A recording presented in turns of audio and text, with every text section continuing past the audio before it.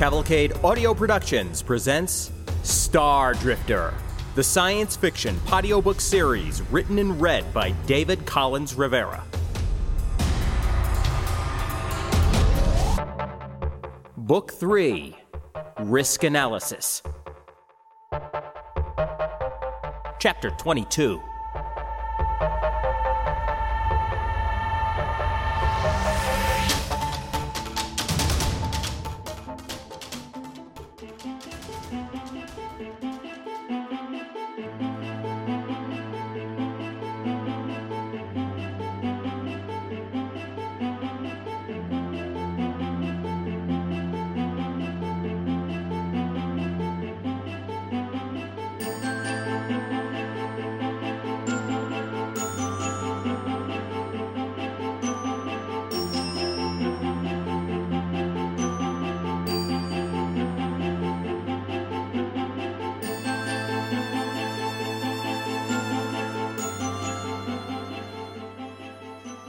A thin man with red hair sat on the corporate side of the table a few seats down from me.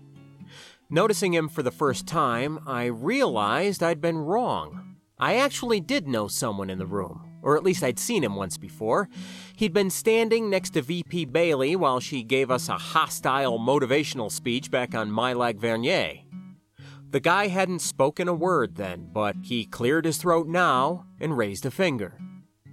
He wore a perfectly tailored suit in a muted blue with some greenish threads that showed up my own off-the-rack choice as the cheap, last-minute acquisition it was. Admiral Dusain gestured to him. If I may, with everything that's come to light about this operation, my colleagues and I have come to believe that Mr. DeSantos has not engaged in any kind of industrial spying. He did lie on his application and resume regarding how he arrived in 21611B. However, his extraordinary circumstances rather allows for that. He was unable to legally reveal himself as a United Humanity subcontractor due to the nature of the assignment, and the hostilities shown to his ship made him fear for his safety if the truth were to come out. Those hostilities were answered by this man, which led directly to the destruction of one of your ships, the Admiral put in with a critical, probing tone. We believe Mr. DeSantos acted within the confines of international law regarding the use of commercial armaments. His ship attempted to identify itself, but had communications jammed from the station. That was a direct violation of our own protocol. We're still investigating that part, but it implies that priorities were in place that were not those of the Montero Group in any way. While the fight is entirely regrettable, the actions of Mr. DeSantos and his crewmates may well have prevented a significant security breach. Let me get this straight, the Admiral asked, sounding incredulous. There was a foreign operative ring working in high-level positions within the most classified research facility in your entire nation? Yes, the man replied, completely unfazed. The initial breach seems to have occurred during the contract period of a previous management team, all members of which are under investigation at this time. Frankly, we had no idea of this breakdown in security. Had things played out even slightly differently, our technology could be in the hands of radical extremists this very minute. He could have been jumping out specifically to meet those extremists. That was the other guy, Admiral, I put in, and she looked over at me like I'd been invisible and just reappeared out of thin air. You have my sworn testimony to that effect. I am the likely cause of the misjump. If we'd arrived at the original coordinates, I believe we'd have been met by enemy forces. He means competitive forces, of course, the thin guy injected. The Montero Group has no enemies. The Alliance of Interstellar Nations, on the other hand, does recognize certain rogue states as official enemies. Our employee risked harm in order to prevent a classified project from falling into the hands of one such. Admiral Dusain stared at the man, speechless for a long moment. Finally, and with shocked expression, she said, "This man absconded with your technology and you're actually praising him? And you think he did us a favor?" Brandon wasn't dead, but he might as well have been. Traumatic brain injury, extensive facial and cranial damage, and severe respiratory distress due to major sinus and esophageal problems. They were keeping his functions active and stable until he could be transferred to another location with top-end specialists, but he'd need extensive surgery and genetic reconstruction of neural, bone, and other tissues. It was too soon to say how much of his memory, personality, or humanity would be left. But if he was going to make it at all, it was going to be a long, steep climb. Either way, his service to the company was at an end. And, greatly appreciated, CPS-09 Admiral Mailbrot had written in a classified memo that CPS-08 Amanda Casselier CC'd to me. Oh, what an honor. Of course, I couldn't explain how I'd known about the transmission, so I said that Brandon had contacted me. My crewmates, up in Shady Lady, modified comm records to show that that's exactly how it happened. I managed a hurried call to them, wedged between TAC ops closing off the alley and team investigators arriving on the scene. I thumbnailed what happened, too stunned to be upset really, and John and Stina started editing the course of events immediately. One call, lasting only 90 seconds, and perceived reality bent to my will. It was dreamlike. All of it. In the sense that nightmares are dreamlike. In the sense that shock and violence are dreamlike, that is to say, not at all. I guess he had a network of informants, I told the officers. He kept everyone compartmentalized. I never knew any of them, or if they even existed at all. But you say he mentioned other people sometimes. Obliquely, he'd referred to information he received. I don't know where he got last night's tip. Explaining my relationship to Layden was another matter entirely. As far as she could have known, I supplied, talking as if it just occurred to me at that moment, I was just employed in R&D. I mean, she asked what I did on station more than once, but I never thought much about it. I didn't answer her questions anyway. She must have known who I was from the start and where I was working. "Why did you break up with her?" Amanda Casselier asked, sitting in on one of the debrief sessions. Honestly, she annoyed me. We didn't agree on anything, and she appeared to feel the same way. In retrospect, I guess she manipulated the relationship so that I'd dump her. She must have realized I wasn't going to give up any information, and maybe I never had access to what she was after. What was she after? You tell me. You're the expert, or so you say.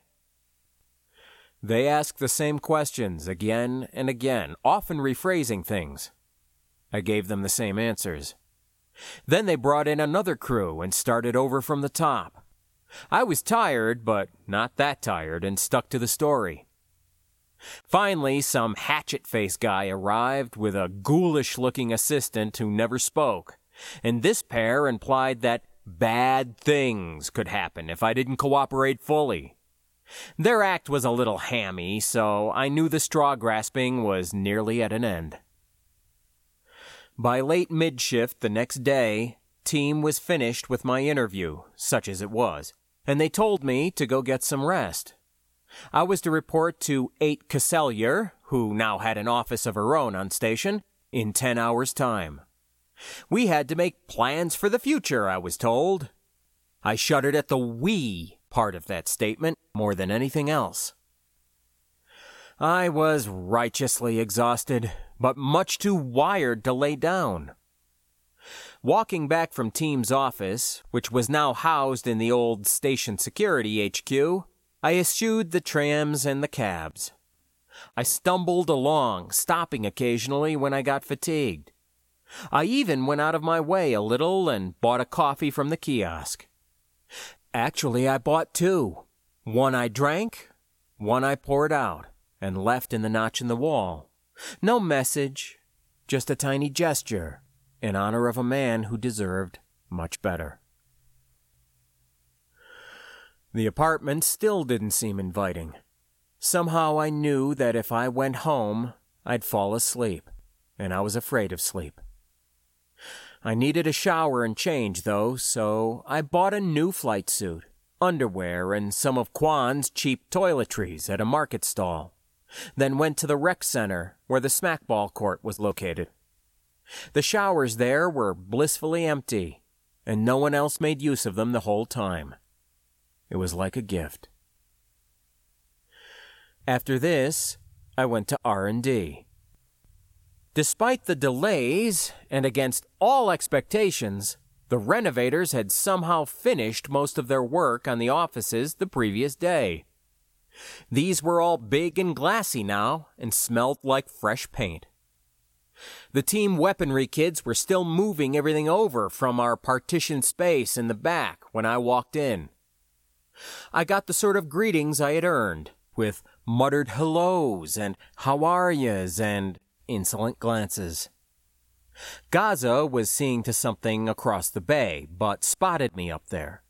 She waved, and we met in the center of the big room. "Detained again," they said, "and now released again? Ijak, what's going on? Did it have anything to do with what happened in Spoke Plaza? The rumor mill is working hard. I need to know." "No, you really don't," I said stiffly. "Ask me nothing, Gaz. It's all classified, and I don't want to think about it anyway." "Team investigators came by and questioned everyone about you and your habits, just like last time. Well, maybe a little less than last time. But when I asked what was going on, they said what you just did. Okay, fine, whatever. But I need you totally involved here. We're ready to ramp things up, and everyone has to be available and committed." I just looked at her in shock. I couldn't help it. "I've been the most productive member of this sub-D since I came aboard, and you know it. Don't go playing the tyrant now. That's Jake's job. There are things in play I can't talk about, just like there are aspects of this project here that you can't talk about. We all have our jobs to do. I just have more than one right now." "Stop being so defensive. I'm not lording it over you. I'm just saying that with these offices finished now, and every group having at least worked out a game plan, time, resources, and personnel will all be strained. If you have other priorities, you need to get a handle on them, or the pressure will bury you." "I'm trying, Gaz. That's all I can say." I sighed then, feeling remorseful. "I'm sorry for biting your head off. Yes, Spoke Plaza was involved, and no, it wasn't pretty. I'm utterly exhausted, but I can't sit still. I'll help move equipment or run errands. I don't care. I have no idea what I'll be doing tomorrow, or if you'll have to talk to team again, or if I'll be detained in the future. I won't even speculate.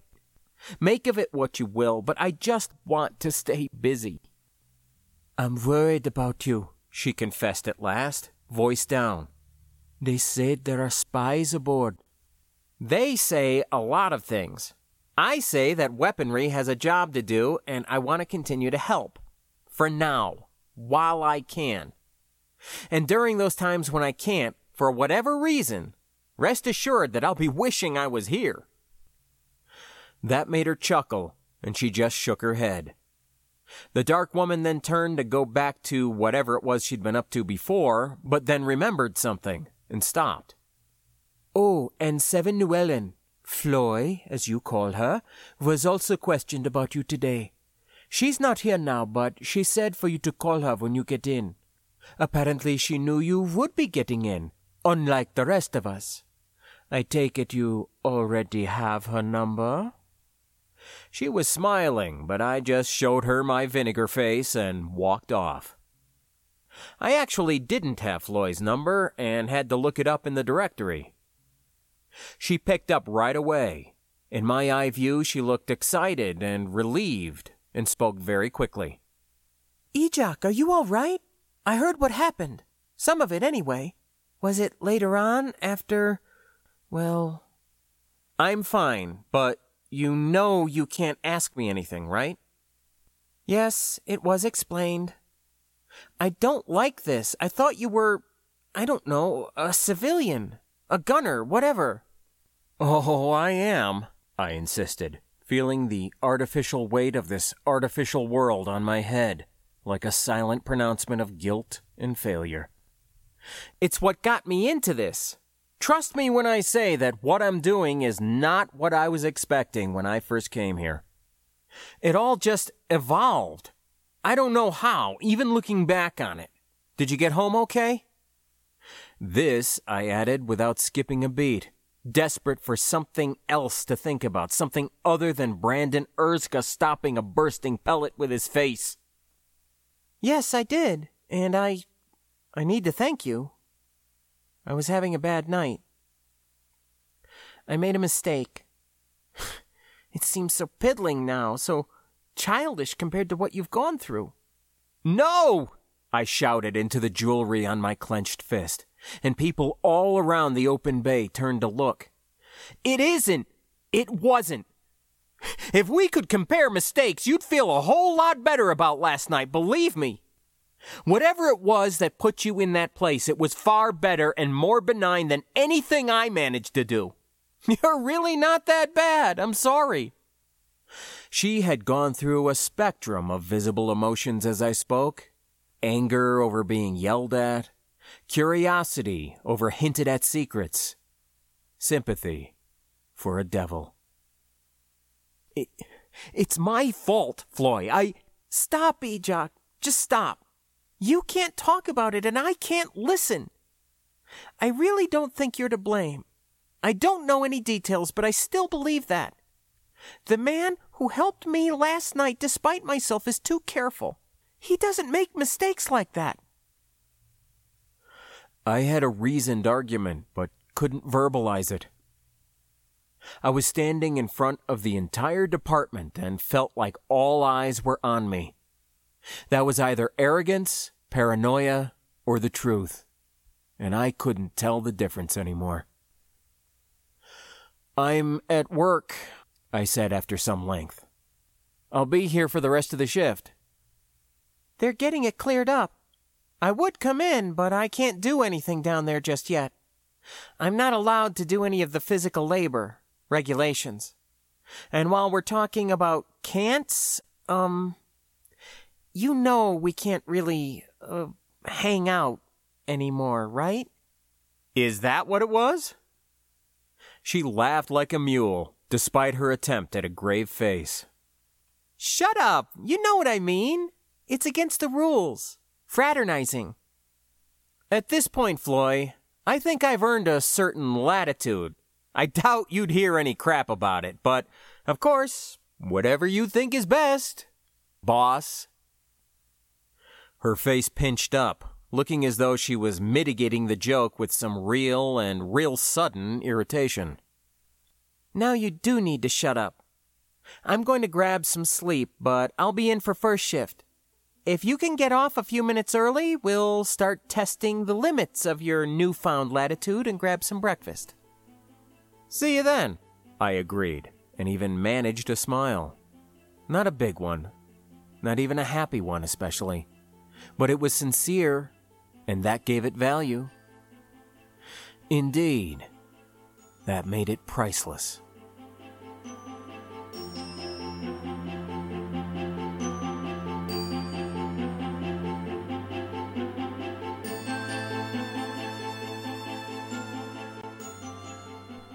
Call me unobservant, but I'd never noticed that R&D had burgundy-colored utility drones as well as red ones. Until I was actively looking and saw them side by side, I couldn't even tell the difference. Just trying this out was scary. I'd needed to scoot in front of one as it was passing through the security door. Traffic sensors on both sides recorded the comings and goings of the machines, and the human guards made note of it too. That door was a pinch point, though, and traffic jams right there weren't unusual. One or two people with bulky stuff would try to go one way, while a drone carrying an even bigger load tried to go the other. A robot was programmed to give way to people, but if there were more machines behind it, or more impatient pedestrians trying to get through, you ended up with a snarl and a lot of cursing. I waited for a moment when no other people were right there, made sure to be holding a box in my hand, then dashed in the way of a wine-colored drone just as it was approaching the doorway. I spoke the magic words, but it only attempted to get out of my way. When I backed up a step, it moved forward, burdened with what looked like office furniture. I tried again, but it still ignored me. After a second dance of equal frustration and nervousness with another machine of the same hue, I finally looked up to see an actual red one waiting in line. I wasn't mad at myself because that's what practice was for.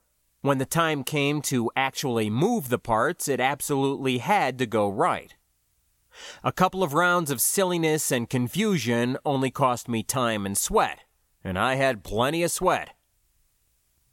By now, there were people waiting to get through on both sides of the door, so I let the drone move on, acting all bumbling and annoyed by technology, which wasn't far off the mark. And wouldn't you know, I never saw another red one leaving the department for the rest of the shift.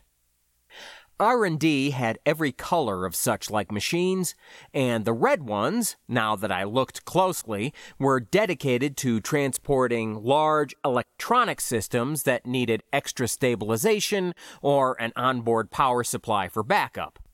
They were generally reserved for specific tasks then, since none of the others had those same features. Actually, it's possible that a couple of red ones did get used later that day, but I was distracted by actual work thereafter. Up in the new weaponry office, we had a heated discussion about energy cell arrangements for some military-grade DEW plasma lances.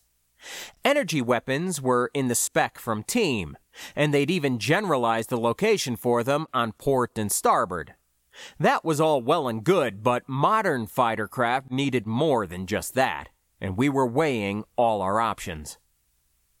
I'd never worked with these kinds of lances before, but several of the young Turks had. That put me squarely in the back seat until we came across some hard space considerations in the containment drawers for the weapons, as detailed in Hull Design's latest schematic. Either the lances had to be scrapped and something else put in there, which would have been really irritating because the subsidiary systems would also have to go and we'd only just gotten that stuff to fit, or we had to double down and actually make this happen.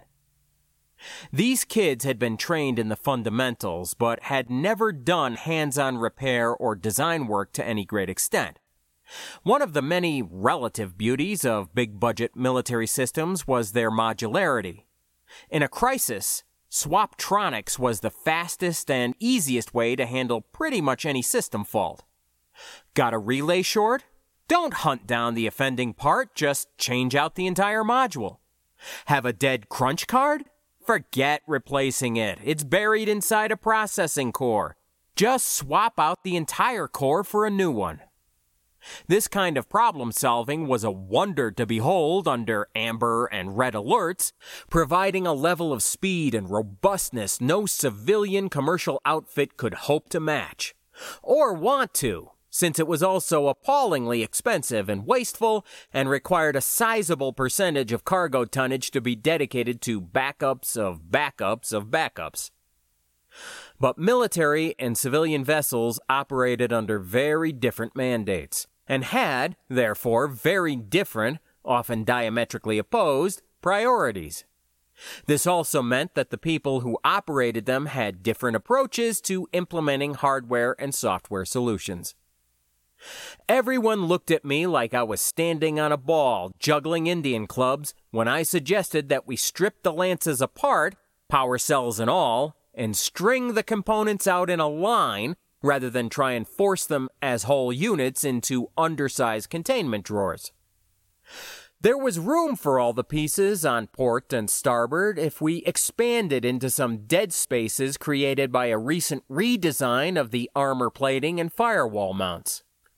Said spaces didn't amount to much and would likely not survive another HD design draft unless someone claimed them for active use. I proposed that we do so. Lance repairs would be impossible, one fresh-faced boy in a uniform pronounced contemptuously.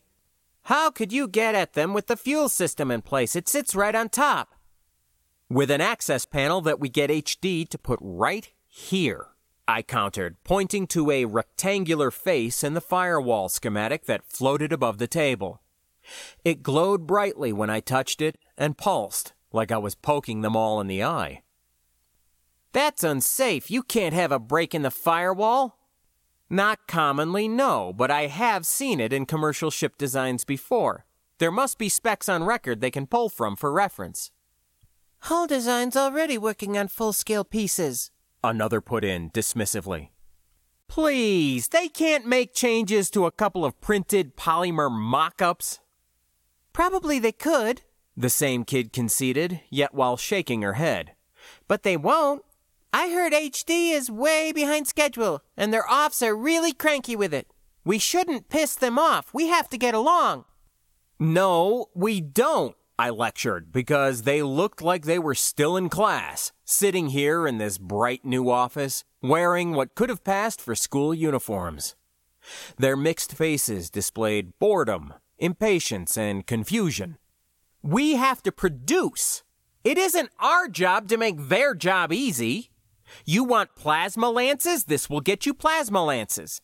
You want to be all friendly and unobtrusive? Forget your lances and put another system that'll fit in the available space. And deal with all the backtracking and redesigning you'll have to do. You're looking at weeks of work for us versus an hour or two for them, not counting extrusion time for the models. They have the discretion to turn us down flat, Gaza pointed out, though her tone wasn't querulous. That's why we don't go to them directly. We go to Jake. We tell him HD pushed out a firewall that's going to set weaponry back by weeks. Make it months.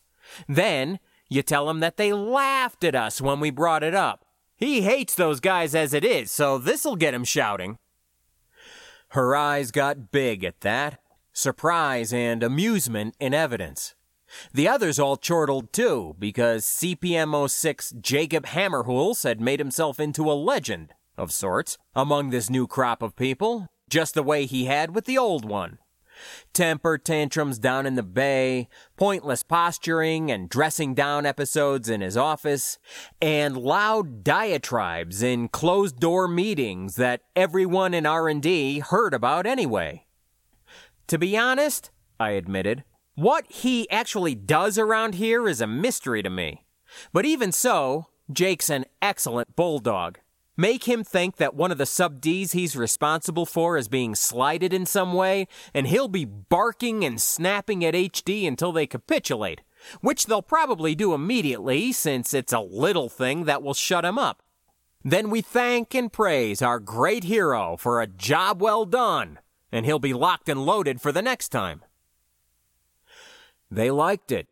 They still didn't like me, but they liked having enemies. People to hold up in ridicule and to set themselves against.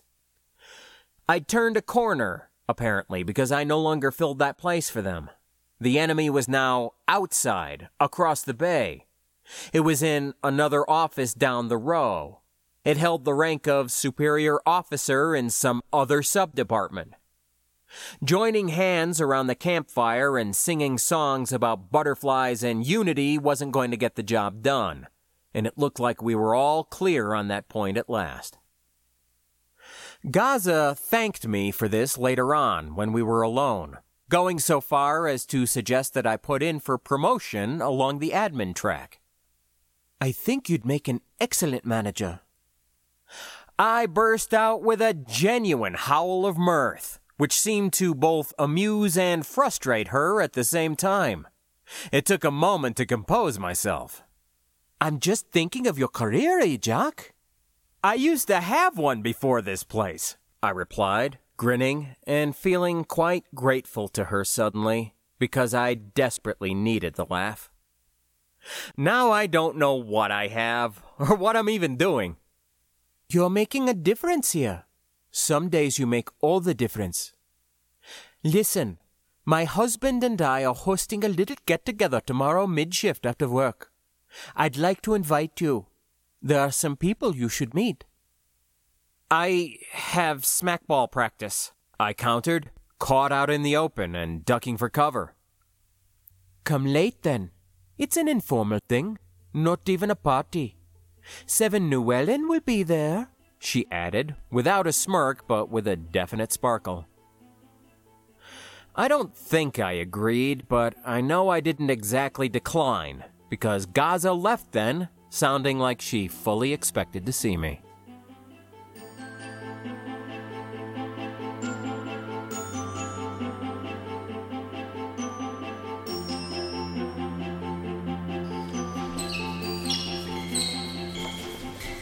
Tip, I'm lined up!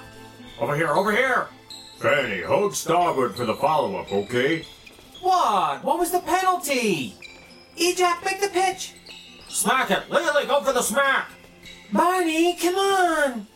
Listen, the Lightning favors fast pitches and quick follow-ons. You all right over there? No way! How did you catch that? Heads in the game, people.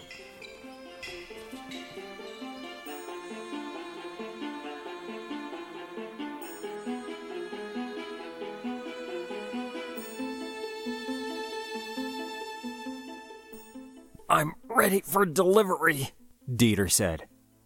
I need more time. How much time? I've been putting in 16-hour days up here, Ejak. Then take a break. I can't talk now, but I'll call later and explain. In my grainy little eye view, he looked pissed, not stoned or hungover. I didn't like that. It was something to worry about and something to think about. And I couldn't afford those now, not with so many people around that I didn't know, but who seemed to know me somehow. People who were talking. Important people. Because that was the sort who were attending this cocktail party, which is what it was despite Gaza's dismissive description. And it was looking pretty formal, too. The guests wore uniforms, nice suits, and tasteful dresses. All I'd done after practice was shower and put on a clean jumpsuit. They drank sensibly. They spoke and laughed quietly. They chatted in easy little groups.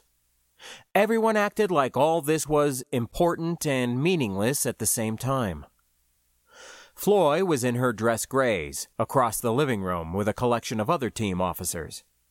We exchanged looks, but she was pinned down for a while. CPSO 7 Kolya, I heard at my elbow, and I automatically turned. May I introduce Ejak dos Santos, one of my best engineers. I shook the man's hand, but smirked at Gaza. That's generous. I'm hearing very good things about weaponry, 7 Collier stated. He was a squat, bald man with mocha skin and a watery smile. He struck me as someone important to the project since I'd never heard of him before, and he shouldn't have heard anything about weaponry, good or bad. It's the leadership, I replied, casting doughy eyes at Gaz and sighing theatrically. Every day's an inspiration. She pushed me with a laugh, and I laughed, and 7 Collier laughed. It was just so funny. Dr. Mator tells me you're from the Alliance. I am, and she tells me I should sign on to a long-term contract. Sounds like good advice. Any decisions in that regard? His moist smile sat on his face like an old-time photograph that had been pasted there. No. I returned that grin, feeling the awkwardness mount. His smile eventually faded into something like confusion, but I held on to mine, bright, cheerful. Whatever he was, this man was no friend, and I wanted him to know that I knew that. Well, I hope you do consider it, Mr. DeSantos. Pleasure meeting you. And you. He nodded congenially, then sailed on to less cryptic waters. Gaza still held a slight smile of her own, but had crinkled brows. What was that? Who knows? Strange friends you have.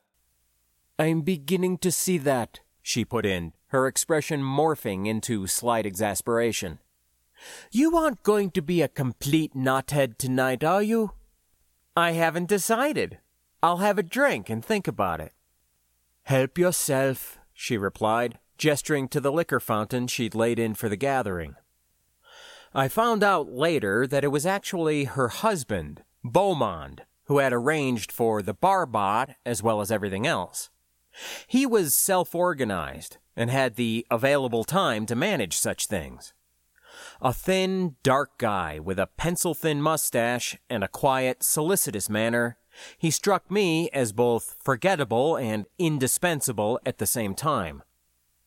He was an ancient Terran history scholar, and as such had no business aboard my Lac Vernier, except that if he wasn't here, his wife wouldn't be either, and they definitely wanted her here. He taught elective and credit-free classes in a training facility somewhere on station, occasionally to only a single student at a time. He also gave regular public lectures in one of the big meeting halls, covering such things as the Etruscans, the Phoenicians, and the cultural cross-pollination between various Bronze Age tribes of northern Africa. He'd yet to fill the place, he confessed with a shy smile, but had a few regulars. Understanding none of it, I stood with a polite little group that listened to him describe his work here. I don't think I was alone in my puzzlement, but people nodded anyway and asked for clarification about this or that. I think he understood we were just here for Gaza's sake, but if so, he was cool with it. I met CPM 06 this, and CPS 05 that, and this civilian contractor, and that retired team officer now working as a consultant. I shook hands and spoke in banalities like everyone else, and it was a good performance for a while, if I do say so myself. There were sidelong glances, though. There were confidential mutterings and quick whisperings here and there. There were people who looked at me frankly, assessingly, and it was entirely too familiar for comfort. Because if someone was of a mind to make use of the new unknown element, it could turn out badly. It could go to very dark places. People could get hurt, killed. Memories could be made that couldn't be unmade, no matter how hard you tried.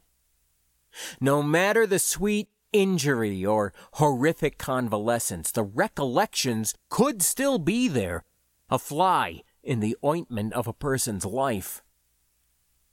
This easy gentility could make a man do things and become things he couldn't even imagine. Even if it was as benign and boring as it appeared, it was certainly more than it appeared.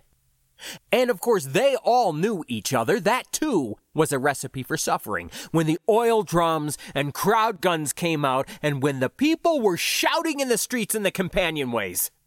A man could lose his head that way, or half of it at least, in an alley, accompanied by a liar. It might only be a matter of time before... Are you all right, Ejok? Gaza's voice tore me from the moment, and I almost hugged her for it. You look terrified, she said quietly, very concerned. I'm sorry. This was a mistake. There's nothing to be afraid of here. Look, they're just people. Friends and colleagues, nothing more. I know.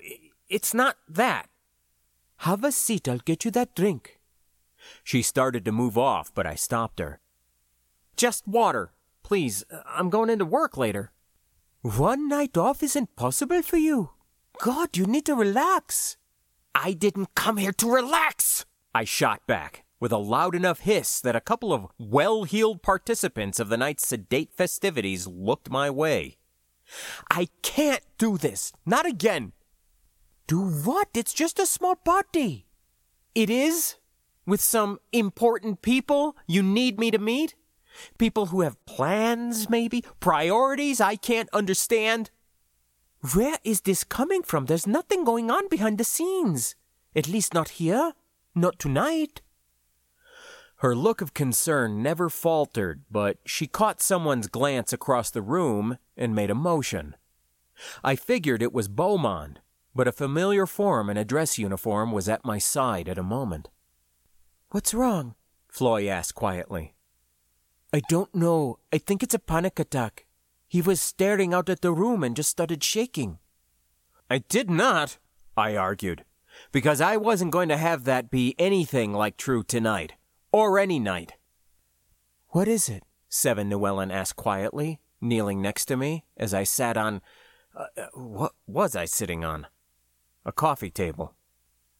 I know you're okay with parties, she pursued in a whisper. If Gaz found that tidbit at all noteworthy, she didn't make a sign. Actually, I'm not. I can't talk about it. Come on, you've seen me at my worst.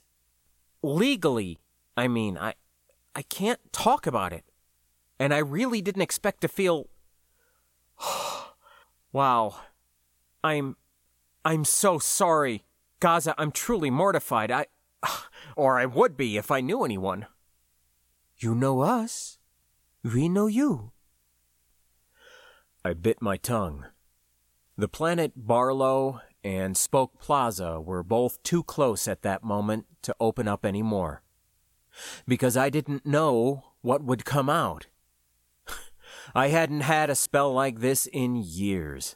But years have no meaning for some things, while people have no other way to bridge them. Except to live. To keep on living them. To breathe. In. Out. In. Out. There, my two bosses said together, not laughing at their chorus, because it wasn't funny. Nothing here was funny. Nothing in the past was funny. And that made me chuckle. Better? Floy offered a thin smile with her mouth, but a brighter one with her eyes. Maybe a little bourbon with that water? I asked Gaz, and she looked pleased, going off to get it. Whatever it is you did before coming here, the seven commented, sitting on the table next to me, it was more than gunnery. She upset a shallow bowl of puffed nuts next to her, but didn't seem to care. She watched me closely. And a whole lot less, I conceded. How is someone supposed to respond to that?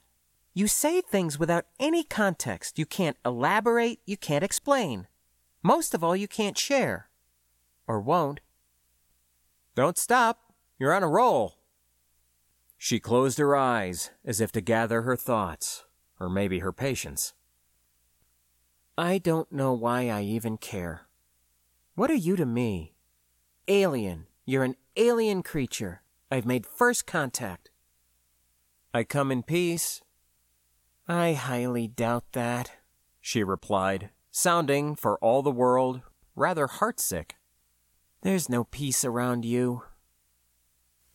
I'd been watching her up until now, but that final jab had found my gut, and I dropped my eyes.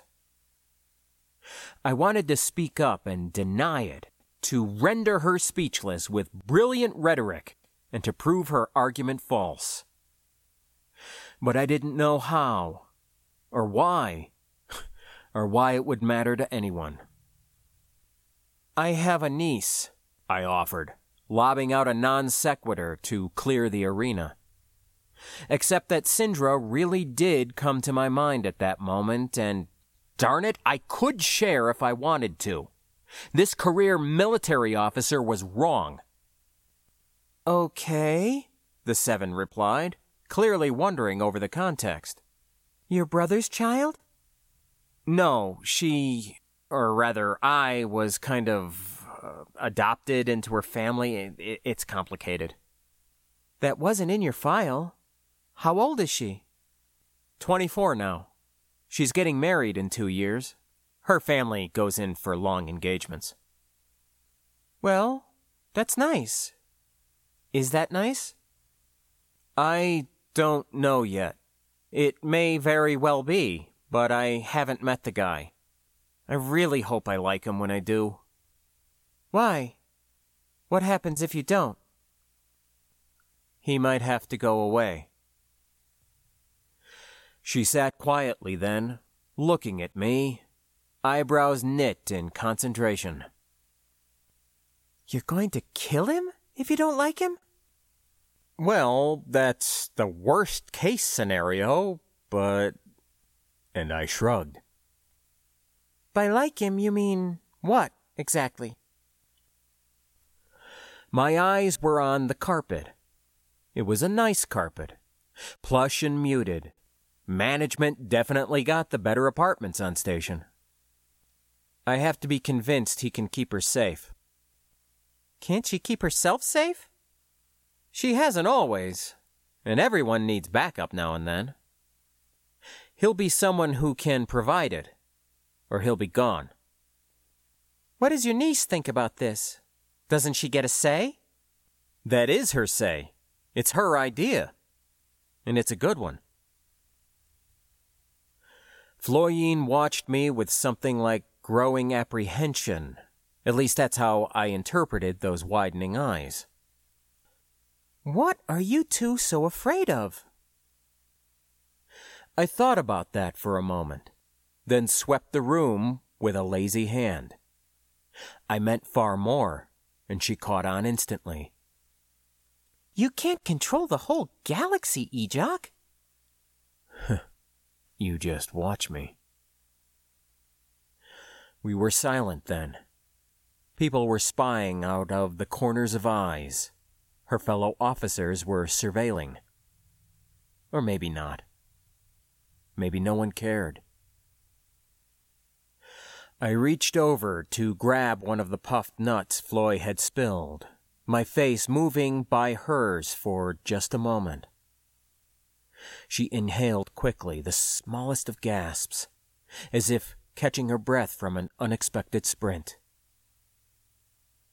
We locked eyes as we moved, and hers were like deep brown points of attention and fear. A single centimeter, I could have touched her. I could have brushed her face with my nose, my lips. But I didn't. She was a blur. Everything was a blur. It was all out of focus. Growing up back in Jarden, those few days on the surface of Barlow, this place, here and now, they were just moments. Moments in my life. I sat back and popped the nut into my mouth. She was flushed, staring straight ahead with what almost looked like shock. Gaza, who'd been waylaid for a time by some stuffed shirt or other, returned with my drink just then. Her eyes went wide when she saw Floy. Not you too? Is it catching? The 7 shook her head, as if to negate our host's concern, or maybe shake away the cobwebs, the snares, the moment itself. I think so. We'll call it Ejokitis. Discretion, our hostess muttered, setting the drink in my hand. Someone nearby called her away. I said nothing, and neither did Floy, nor did she move. I did, but only to sip my cocktail. I met your roommate, she said at last. She spoke quietly but matter-of-factly. A fair imitation of it, anyway. Barney? Yes. To say the least, he was surprised when I came out of your room. Even more so when he saw I was alone. He never mentioned it. Because he's a nice guy. Your friend. Is he? Is he my friend? I'm not sure what that is. You're surrounded by them, but you don't know what they are, she queried, eyes still straight ahead. I think you're confused, I replied. Not about this. I realize that you're involved in things that can't be discussed, new situations and past ones. Fine. But that's not what it's about with you. Oh?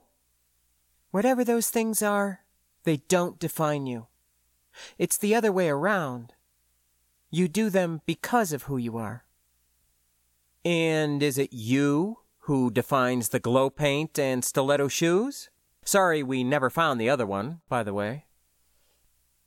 Head and eyes unmoved, staring across the room, she frowned.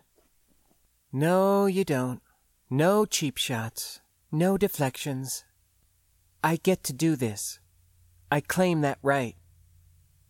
You're terrified of walls, of places, of being glued to anything or anyone. You'll make me blush. You're smart and funny and very annoying. You're a jerk. And, I'll lay odds, a hero. But mostly a jerk, I confirmed, and her frown finally flipped over. You're that one thing no one ever expects, Ejok. Whatever the situation is, whatever solution is needed, that's you. That's what you become. Gaza had been chicly cheap with the booze. Big crystal rocks glass, a splash of fine liquor, a dash of water. I finished it off in one toss. Philosophy, I accused. Impossible. I'm a soldier. They're not mutually exclusive. I suppose. People are funny that way. Yeah. Funny I don't find them funny. She furrowed her brow at that one, eyes finally rolling over to glare at me, though she kept her head facing forward. It was such a silly look I burst out laughing, and so did Floy, for a moment. Then she closed her eyes. Oh, I think I'm in trouble. Are we in trouble? It was just a whisper. Powerful. Frightened and frightening all at once. But no. No, it wasn't. It was just a moment in my life. I didn't answer her. Or maybe I did. Because I got up then and went searching for another drink.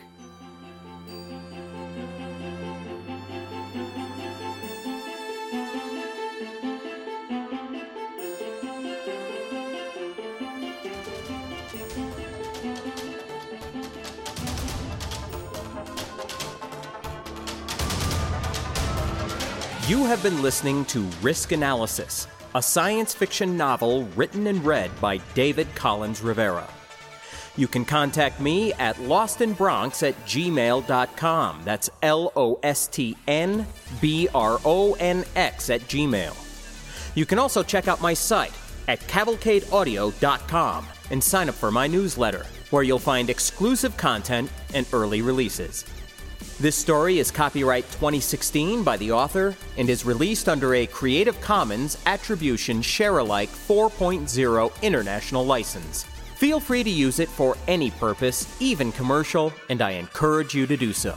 The Stardrifter theme is a piece called I-Core by Trunks and can be found on SoundCloud.com. The theme for Risk Analysis is called The Inventor by Zach Beaver and is available on SoundCloud.com.